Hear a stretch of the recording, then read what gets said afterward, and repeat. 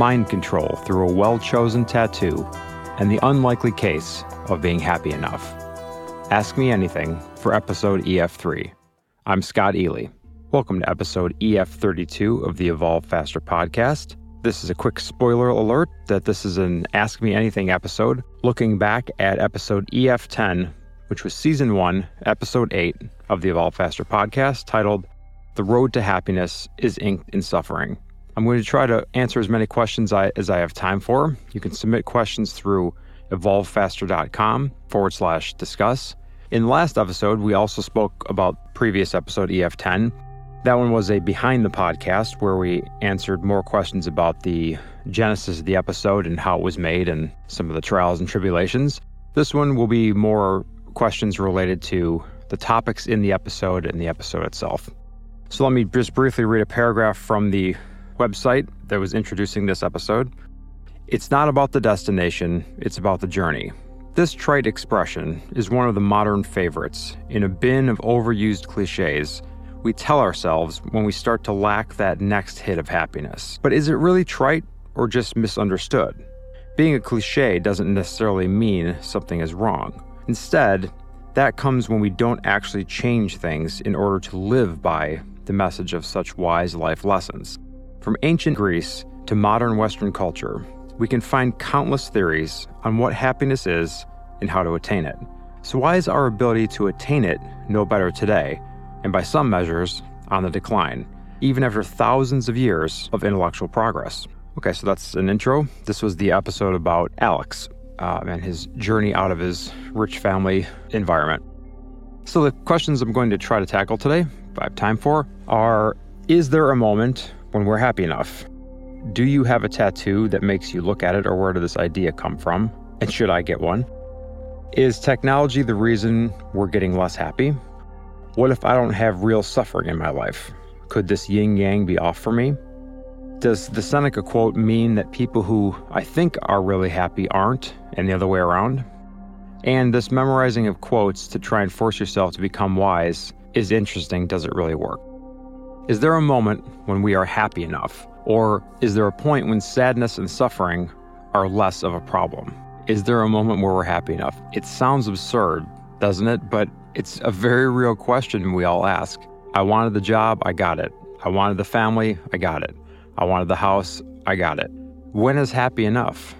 Or is it the striving itself for the next thing that makes us happy? Just asking yourself this question is a great thought experiment. To say how much happiness is enough, we need to be able to measure it first.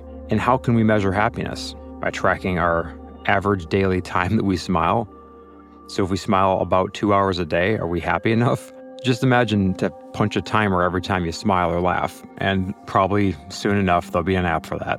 But more importantly, could the absurdity of this question be proof of just how crazy it is to think that we can be as happy as we hope to be? Just imagine a few months from now, some of us wake up and a loud ringer marks the moment when you finally manage to be happy enough, with confetti flying, music playing, and everything. Finally, you're able to live happily ever after. Do you have a tattoo that makes you look at it? Or where did this idea come from? Should I get one? And if so, what should it say? So I've always wanted to get a tattoo, but my usual excuse is that I can't pick something enduring enough that I'd want to still have on my arm in 10 years. So I've toyed with getting my platform name, Evolve Faster, as it's my brand and my lifestyle and my life philosophy. It's been around at least a few years already. But what if I rebrand? I could get my kid's name. That's a classic, Stella. But what if I rebrand her? After years of teasing my best buddy Mike about his Marvin the Martian tattoo that he bizarrely got in college, I can't risk picking something that looks equally silly to him in like 10 years. So apologies that this is your first cameo on the podcast, dude. But at least I mentioned you in a better light in the TEDx talk. But honestly, it sounds ridiculous, and I would have laughed at you if you'd told me that this was going to happen. But this episode, writing this episode, made me really think it through, and I do actually see the benefit of one in the way that Alex ultimately gets one. It's like a Post-it note that you can't get rid of to remind yourself of something important that you tend to forget. Everything in a Post-it note always gets done, so I'm not sure what my friend Mike was trying to accomplish with that Marvin the Martian one, but the whole tattoo thing started as a minor joke about people who get crazy tattoos that are either extremely cliche or people who don't know what the tattoo that they got means. But as we were looking for something that we could use as a memento, something to remind the character, I remember the movie Memento, no surprise, and the role that tattoos play in that movie.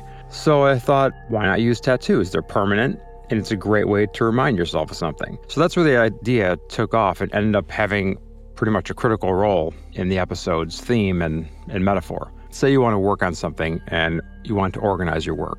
No matter how many task manager apps or whatever other software you use, there's nothing more powerful than slamming a note right on your keyboard that you can't, if you can't get around it the next day because it's in your way, you're going to do it. So in a way, if you work on a computer, the keyboard is your hand. What about the work of developing who you are? A tattoo can be a powerful note reminder that reminds us of what's most important to you. And in Alex's case, improving yourself, and hopefully all of our cases. If you have a tattoo that has a subtle yet important meaning to you, it's a powerful tool to make sure you remember even in the toughest of times. I had another episode previously where we talked about free will, and my take on it, you can look back at that episode, I believe it was episode EF17, where I talked about this, but the main thing you have as a conscious being is the ability to steer what comes out of your subconscious. You can't really control what comes out of your subconscious where most of the processing goes on. You have to act on that information when it pops up. When a good idea pops in your head, it means nothing if your conscious self doesn't act on it. That's kind of what this whole thing is talking about as well. For example, Mr. Wright does his tattoos for a spiritual reason, and they remind him of his past experiences. So this unnamed tattoo artist in the episode has a tattoo of his wife to remind him of both the good and the bad times. And then finally, Alex does his tattoo to carve a memoir of his individual story. Now, if you remember, each tattoo is different. Mr. Wright's tattoo is abstract. The tattoo artist's tattoo is a portrait of his wife. Alex's is a sentence. So each one of these, if you didn't know what it meant, might be extremely stupid from the outside, but it can mean a lot to those people. Speaking of stupidity, just Google bad tattoos in Google image search. Grab yourself a beer and settle in for some good old-fashioned cringing. Actually, if that's too broad and you get sick of the forehead swastikas and so forth, go for bad Trump tattoo and prepare yourself for some jaw-dropping empathetic regret. But for the three specific characters, these tattoos they got represent something important, and thus they are given meaning. But it's not the tattoo that gives the meaning to the person or the experience, it's the opposite. Obviously, getting a tattoo won't solve problems you might have, but it can remind you to keep working on the things that you need serious rewiring to remember, because we all have things that we want to remember to do, but aren't very good at remembering to do them. But yes, I'm still thinking about getting a tattoo one day. I just have to figure out what to write on my permanent Post-it note to myself that my friend Mike is not going to make fun of me about in 10 years. Maybe I'll combine my two ideas and get Evolve Faster, Stella. There you go. Nailed it. Is technology the reason we're getting less happy? I'm not 100% sure, but I believe sadness existed before technology. We can say that technology has made us far more effective as a society than our ancestors were, but it didn't make us happier, or it isn't making us happier, I wouldn't say. Maybe in some ways. Also, I wouldn't say it's making us more sad either. I love I've mentioned before, Yuval Noah Harari's books, Sapiens, Homo Deo, and I remember him talking about happiness and how each person's happiness is based on subjective expectations. And expectations depend on the conditions. And expectations usually end in problems. So we don't even have to go way back before mobile phones, TV, internet, and self-driving cars. Instead, imagine person A who's living in a war-occupied place right now in 2019, maybe somewhere like Yemen. For that person, the conditions are the fact that there are literally bombs flying and bullets showering them and their family every single day. So what do you think would make that person happy? A brand new phone? Or a short vacation to Dubai? Or living in a place where there's less probability of immediate death for you and your loved ones? So let's take another example. Person B, who's living in a war-free zone country, but that country is extremely poor, and you're more likely to find a pot of gold than a job. Every day, she wakes up not knowing if she can feed herself or her family, and although it's highly unlikely a strayed bullet will kill her, she's unhappy. That's her condition, and what do you think would make that person happy? But from person A's perspective, it's probable that person B conditions are everything he wishes for. Person A isn't thinking about having money, he's thinking about still staying alive. And then finally you have person C, who lives in a rich country. No war, solid job, and all the technology that makes life easier. These are the conditions. So what can make a person who has these conditions happy? For some reason, the conditions themselves rarely make a person happy. They're just the possible fuel that can set off a reaction. But ironically, it seems if we have no problems, also known as suffering, we have trouble finding a reason to be happy. We become like mice lost in a maze. So what do? Almost like a defensive instinct, we create problems. So do we have a reason to work on something to become happy? Like the guy on the plane I mentioned in the last episode, complaining that his seat is too tight when he's lucky enough to be flying through the air to go somewhere. Technology makes our lives extremely easy. Indirectly, it might be part of the reason why we're unhappy. And social technology is definitely not helping. All the science and research points to people being less happy watching the fake Truman shows going on all around them on the likes of Facebook and Instagram. I spoke with women in Japan on our last trip who said that the washing machine had wrecked their social lives because there was no more chatting with all their friends at the laundromat. If a washing machine is like a pistol to kill human connectivity, then Facebook is like a nuclear bomb. So is there a way to rewire this dysfunctional circuit in our brain?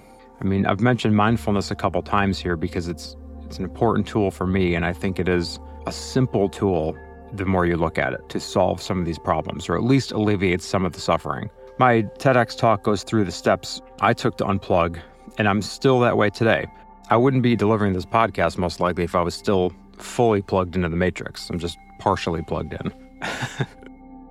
What if I don't have real suffering in my life? Could this yin-yang be off for me, making happiness more elusive? So finding happiness is extremely important to most of us. It's so crucial that the pursuit of happiness is included in the Declaration of Independence as a basic right. Every human should have the freedom to find happiness on their own accord. Is there a different take on this? Some crazy theory that favors suffering over happiness and makes a valid claim? We might think that finding meaning in life and happiness go hand in hand, but the likes of Friedrich Nietzsche didn't agree. He believed that meaning is far more important and rewarding, and you can't find meaning without suffering. And think about it, happiness is like a pleasant cake that you enjoy while you're experiencing or eating, but the moment it's over and done, it's over. There's no payoff. In fact, maybe negative payoff. There's no productive or useful aftermath of that happy cake. Nietzsche said himself, joy accompanies, joy doesn't move. So suffering, we can observe as a polar opposite. You seemingly don't get any benefits while experiencing it, but after it's over, the rewards can actually be plenty. What would you say makes us better, smarter, and skillful? The feeling of comfort or the feeling of danger? The moments when you're tucked in a warm blanket and sipping a cup of tea, or the moments where you're sleeping in the mud? Of course, there's a high risk we fear terminal damage, and that's why it seems natural to pick the cozy blanket. We don't even need philosophy to talk about it. We need only observe ourselves. Can you say when the longest time you've been happy is? An hour? A day? A week? Maybe a month? Whatever the answer is, isn't it absurd that anytime we find happiness, some sort of suffering follows? Almost as if we are designed to suffer. Is there anyone who managed to become and stay happy? It's hard to say. but I'd say it's improbable. So why do we try so hard to achieve this? This isn't to say that pursuing happiness is trivial, but isn't it time we start to accept suffering as an important element in the equation instead of constantly trying to eliminate it? We've been doing it for a couple of millennia, and that's probably enough time to agree it doesn't work. And if you want to find suffering, just look around, get outside whatever bubble you're likely in, and live a little bit out there. Experience things, seek out challenges, travel, get lost, get found. As I said, we're likely designed to suffer from evolution. So, hey, good news, we're all in the same boat. Does the Seneca quote mean that people who I think are happy really aren't, and the other way around? Just restate the quote from the episode. There are no greater wretches in the world than many of those whom people in general take to be happy. So besides sounding quite poetic, we can find wisdom in Seneca's quote, I think. His view is similar to Nietzsche's, the difference being that Seneca believed the pursuit of happiness is equal to the pursuit of reason. So also something important to mention. To Seneca, happy doesn't have the same colloquial meaning it has today, which is feeling great. Back then, the word happy meant having a life worth living. This is interesting on its own because let's ask ourselves, how much can the shifting of a mere word like happy through millennia alter our understanding of what exactly it means to be happy? Does the word alter our understanding or the other way around? And who says Seneca's understanding of happiness is correct, and what's the correct definition of it in the first place? It's a mental roller coaster worth riding. So another interesting Seneca quote is this: all men wish to live happily, but are dull at perceiving exactly what it is that makes life happy. In other words, he thought we're lazy. And if you're wondering what Seneca's solution to finding happiness is, it's that we should go against the current, the common opinion, and go against what the general way of living in society is. So imagine the Eliot scenario from the previous episode. You're in a kayak and you're going against the current. Now, how would that feel? Likely much harder than rowing with the current, meaning more suffering. But according to the likes of Nietzsche and Seneca, that's where happiness resides. Now, whether or not the people a person perceives to be happy are truly happy is a slippery slope. Maybe, maybe not. Seneca's quote is an attempt to demystifying the idea that there are people who are constantly happy, and also the idea that just looking at someone who's acting happy doesn't mean that they necessarily are. So remember, every time we look at somebody else, we observe them through an extremely narrow window where we can barely see. Sometimes to better understand a person, it's better to observe yourself instead of the person, because you're going to be seeing them through that whatever lens you have on right now. So do you have a hard time being happy? Probably the other person does as well. Of course, it's just a quote, and it's up to you if you want to trust this single quote from an antique philosopher. That depends on you. Keep in mind, Seneca was also the guy who mentored the person who burnt down Rome, wrote tragedies, and committed suicide by demand. Doesn't seem like all of his lessons translated very well, at least to Nero. This memorizing quotes that Alex does to try and force himself to become wise by trying them out is interesting. Does it really work? Just to remind you what this means, one of the things that was done in this episode is I tried to, and actually Antonio hated this idea when I first brought it up, but I thought it'd be an interesting idea to have this inexperienced kid who has lots of knowledge but no wisdom to recite quotes that he memorized but didn't understand.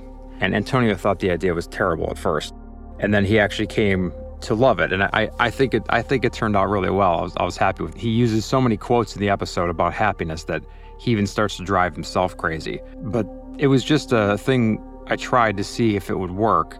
And in the end, I thought it really kind of set the tone. And then he ends up getting a quote on his arm from a popular modern writer as opposed to all these kind of classic intellectuals. Anyway, so he goes around town, and when he gets himself into a situation he doesn't understand, he pulls quotes from this database.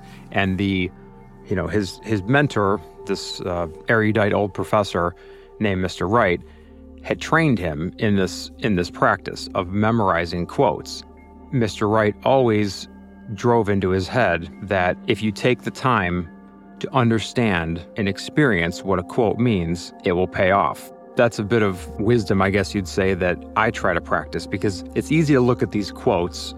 I talked about this in a previous episode, and just discard them because they're cliched, love is all you need and things like this. But buried in these quotes that have become famous, there's always important nuggets of wisdom if you're willing to take the time. That's what it means. That's what this question means. And I don't see why not. It doesn't hurt to experiment and try it. It could be a fun activity because what we usually do is read a quote or a proverb and then we forget it, a second later, or you drop it into your Evernote or something and then you don't look at it again for 6 months. But what about memorizing an intriguing quote and then trying to find an example of where to use it in your active day-to-day life? So another quote Alex uses comes from Bertrand Russell, which is, "To be without some of the things you want is an indispensable part of happiness."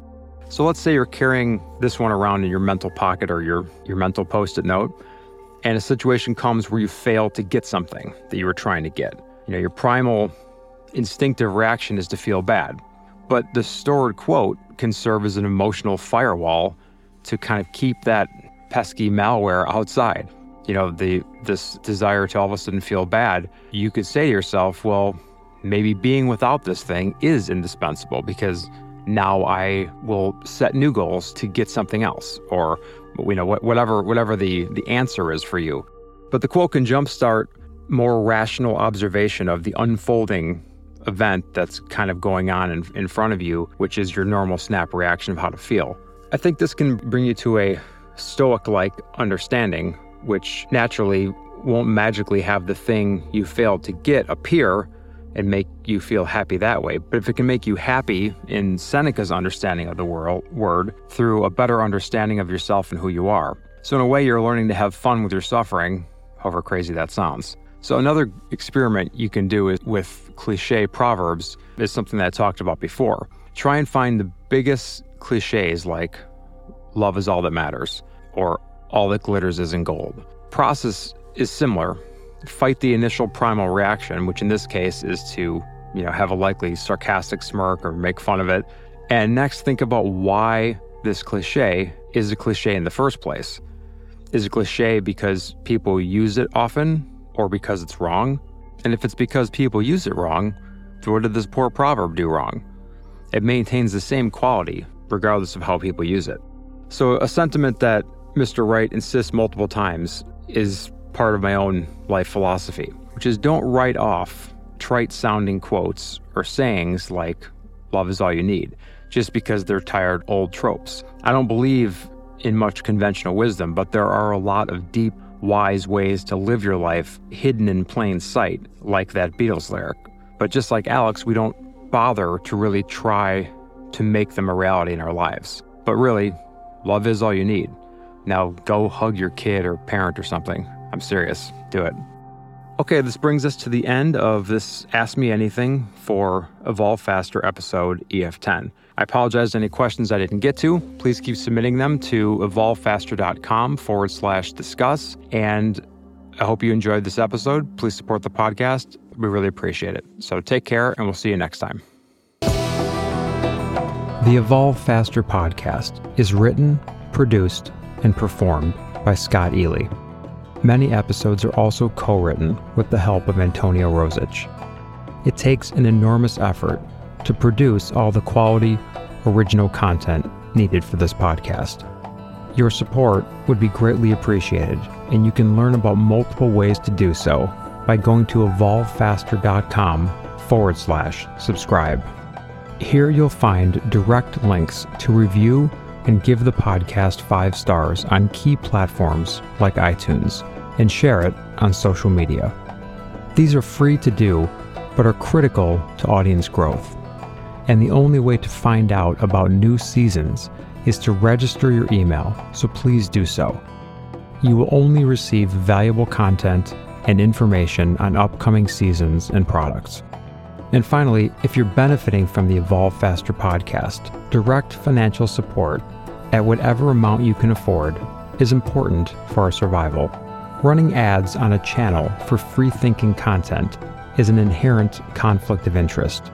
So if you want the podcast content to remain unhindered by commercial interests and stay edgy and raw, then direct support is the best and only path to content independence. Also, writing and production of each episode of the Evolve Faster podcast is a major undertaking spanning many months.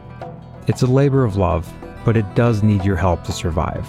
So please consider becoming a subscriber at evolvefaster.com/subscribe.